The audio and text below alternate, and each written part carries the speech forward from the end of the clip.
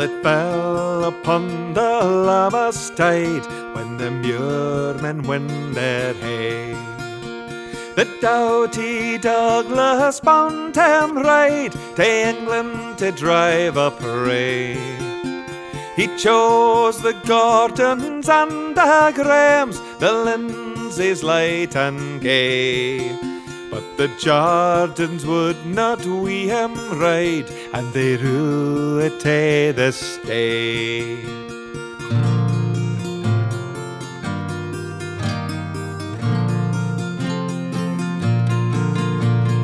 He has burned all the Vale of Tyne and half o' Bambrashire. 3 tall towers on reeds where fells, he left them all on fire. Then he marched up to Newcastle and raided round about, saying, "Was the lord o' this castle, and was the lady out?" Then up spake proud Percy there, and oh, but he spake high. "I am the lord o' this castle, my wife's the lady gay.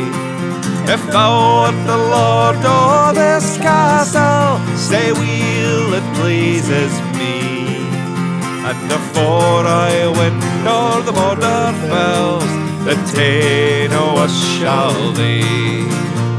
He took a long spear in his hand, showed we the metal free. For to meet the Douglas there, he rade right furiously. But oh, how pale his lady looked when off the castle wall. Down before the Scottish spear, she saw proud Percy fall.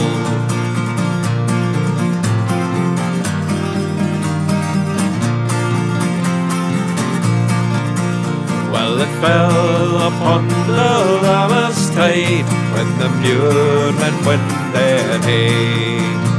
But doughty Douglas bound him ride to England to drive a prey. He chose the Gordons and the Grahams, the Lindsays light and gay. But the Jordans would not wi' him ride, and they rue it tae this day. No, the Jordans would not wi' him ride, and they rue it tae this day.